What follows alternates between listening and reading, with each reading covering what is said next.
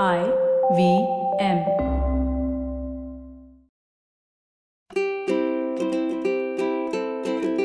Hello and welcome to the Habit Coach Podcast, the bite-sized podcast filled with quick and easy actionable habits.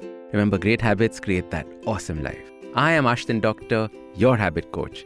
And today's fun fact of the day has to do with Buddhism. Did you know that Gautama Buddha delivered his first religious discourse to just 5 pandits, just 5 people? And over the years, it has become the 4th largest religion in the world with over 535 million followers. Yet, it all started with one small discourse to just 5 people in Sarnath. And this is where he laid the foundation by talking about the 8 ways to eradicate suffering. And when I read this story, I found it so beautiful.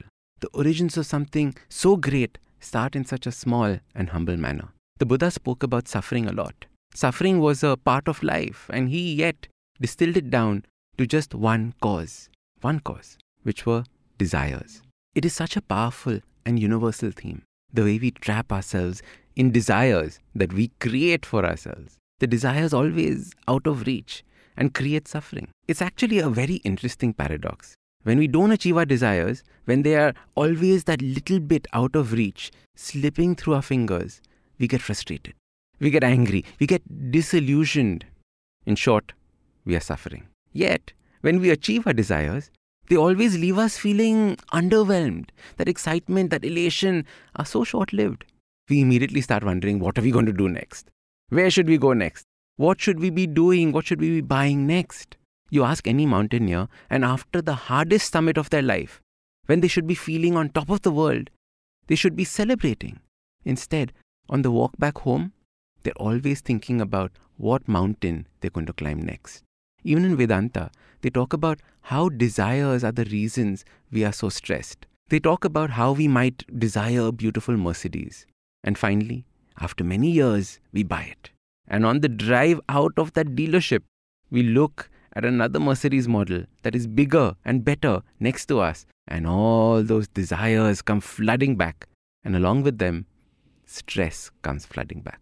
So when we think about desires, we often think about a definite and finite goal that we're aiming towards, a number target, a possession, some achievement.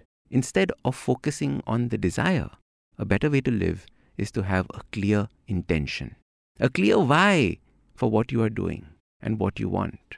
Intention is a far better guide to the life that you want to live than the desires that come up along the way. Very often, the strongest intentions are the ones that are good for others, the intentions that are greater than ourselves.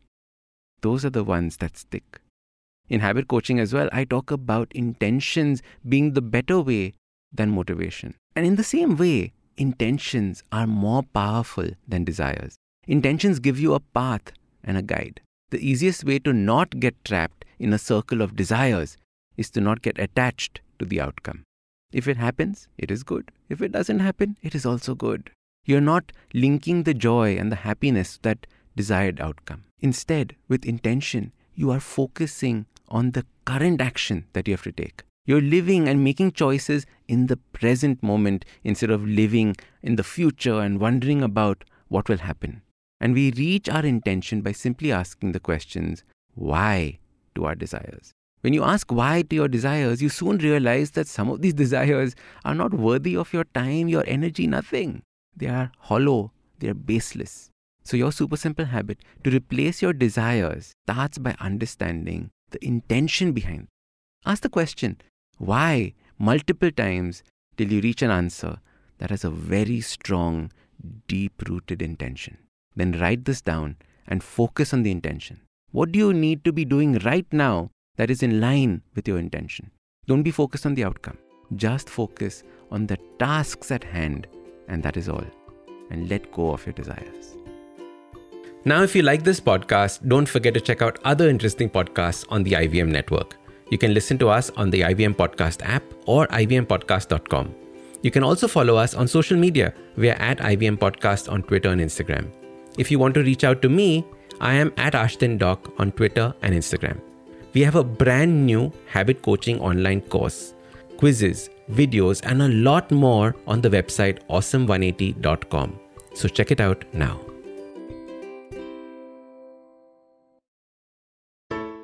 Hey, it's been another great week on the IVM Podcast Network. On All Things Policy, Ananya Desai and Rohan Pai discuss recurrent bans on fireworks during festive seasons in India and discuss possible solutions to tackle India's air pollution problem.